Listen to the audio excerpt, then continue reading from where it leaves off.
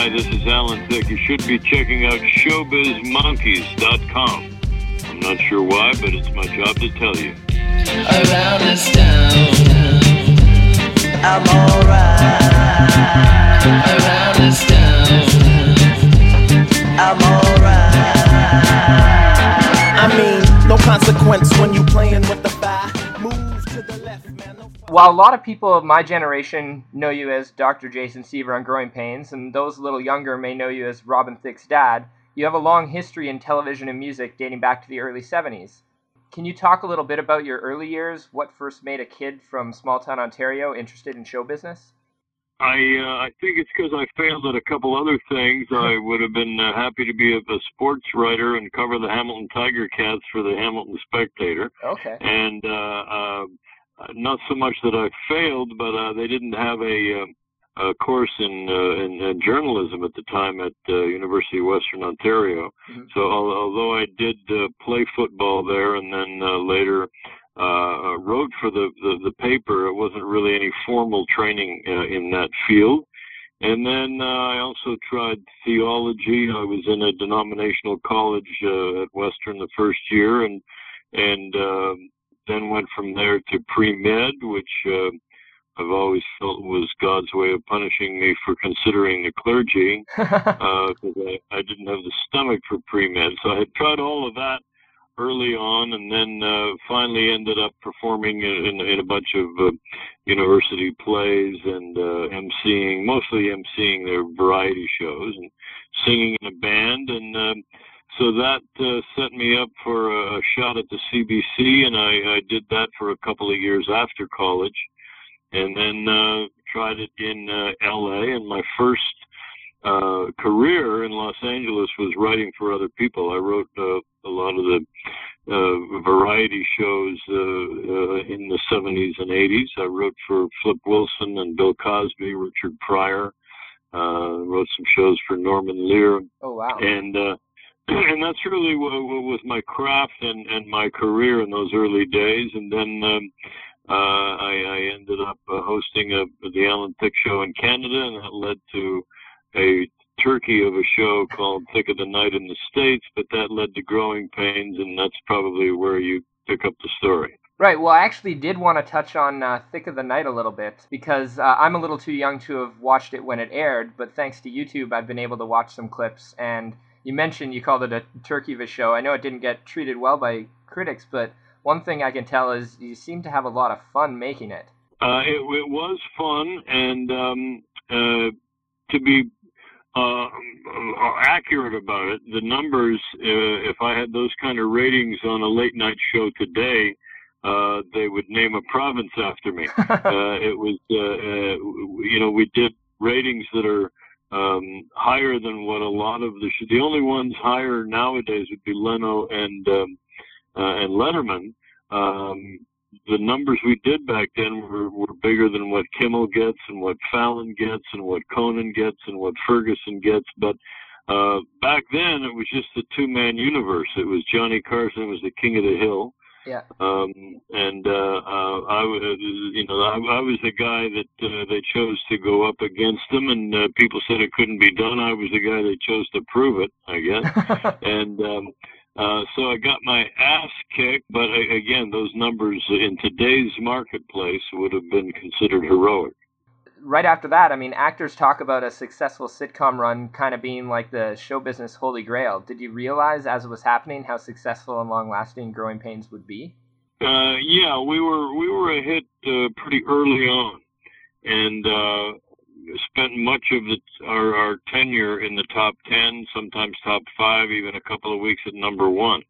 And one of the advantages of being on a show that was on in the 80s and 90s is that the television universe again was smaller then, mm-hmm. And the advantage was when you have a hit show, you really get some large numbers of people following you, and then theoretically they stay with you as part of your fan base for years afterwards. Yeah. We were nowadays a show like American Idol is considered a hit with 15 million viewers. We used to have 25 million. And so if those people stay with you for a couple more shows or other activities, including, when you go out and do stand-up or host events and make speeches, you've got a larger fan base to deal with if you built that in the 80s. And in recent years, you've kind of been able to play a little bit with that image, most notably for me anyway, appearing as a recurring version of yourself on How I Met Your Mother, and you've also done some web videos. Is it fun to be able to be a little over the top and silly at this point in your career? It is. I'm doing a pilot next week, in fact, for Showtime down here that is way over the top. The opening scene, this is not a Jason Seaver scene. I start the show getting a blowjob from Missy Pyle, who was the blonde actress at the beginning of The Artist, if you saw that movie. Mm-hmm. And the first shot is a close-up on my face being romantically pleasured by this person hiding under my desk, Monica Lewinsky style. So anybody expecting to see Dr. Seaver in that show better have a drink first. Yeah, well, Showtime has been kind of an interesting place for a lot of actors to be able to go and kind of do things a little more risque. Yeah. Now, you spent most of your career in the U.S., but you keep coming back to Canada. Is it important for you to keep involved with Canadian projects? It is. I'm a citizen. I have family in Canada. I'll always be a Canadian. My heart and some of my tax money remains there. And so I'll come home, anytime they'll have me. Hosting your own shows and specials in the past, as well as having the songwriting history that you do, kind of makes you the perfect person to host a spoof of a TV variety show for the Winnipeg Comedy Festival. I hope so. I've hosted a number of comedy festivals before, including I did Just for Laughs. I did the Showtime Comedy All-Stars a few years back. So that's fun for me, and what it does is, it's like, as you said, hosting a variety show years ago. It allows me to get a few laughs and get off a few lines and then leave the heavy lifting to some other talented people, and it helps me see what young talent is out there. So, it really is a pleasurable experience, and I look forward to it. Are there any of the Winnipeg Comedy Fest performers in particular you're looking forward to seeing, or are you not yet familiar with who's on the bill? There's a couple that I'm not familiar with, and a couple others, names they ran by me that I did know, and that sounded like fun to see them again. So what can people expect from you if they get tickets to the show and head down to the Pantages Theater? Well, frankly, I think the producers have come up with a really funny idea, a theme for the whole show, which is a spoof on all social media, Facebook, Twitter, etc., and telethons together. I mean, telethons have kind of fallen out of disfavor. Mm-hmm. We haven't seen as many in recent years as we used to. So the idea of reviving the telethon format and the purpose, the campaign, the crusade of the telethon being to add Twitter followers to my account seems like kind of a funny satirical idea. Yeah, I noticed when we posted at the Comedy Fest launch about how you and a few others were coming to the city for the festival. You retweeted our post, but then I looked and you didn't have that many Twitter followers yet compared to some others. So we got to get those numbers up.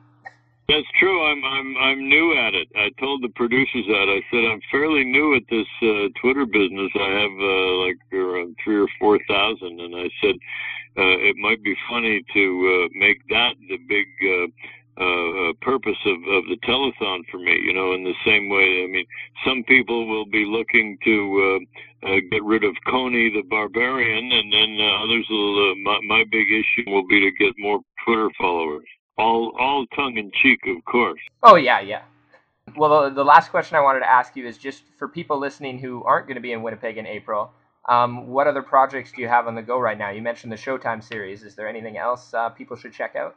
I just did a pilot for Global and for a kind of an amusing game show up there, and I guess we'll know by we'll know by April whether that got picked up. And I'm writing a humor column for the Huffington Post called the Boomer Monologues, and that's been interesting and fun to do. And that's spawned a radio show and a book that I'm going to do. And I'll be doing some work with Moses Neimer's new television entity called Zoomer, which is a spin-off from his Zoomer magazine, and that'll happen probably this summer.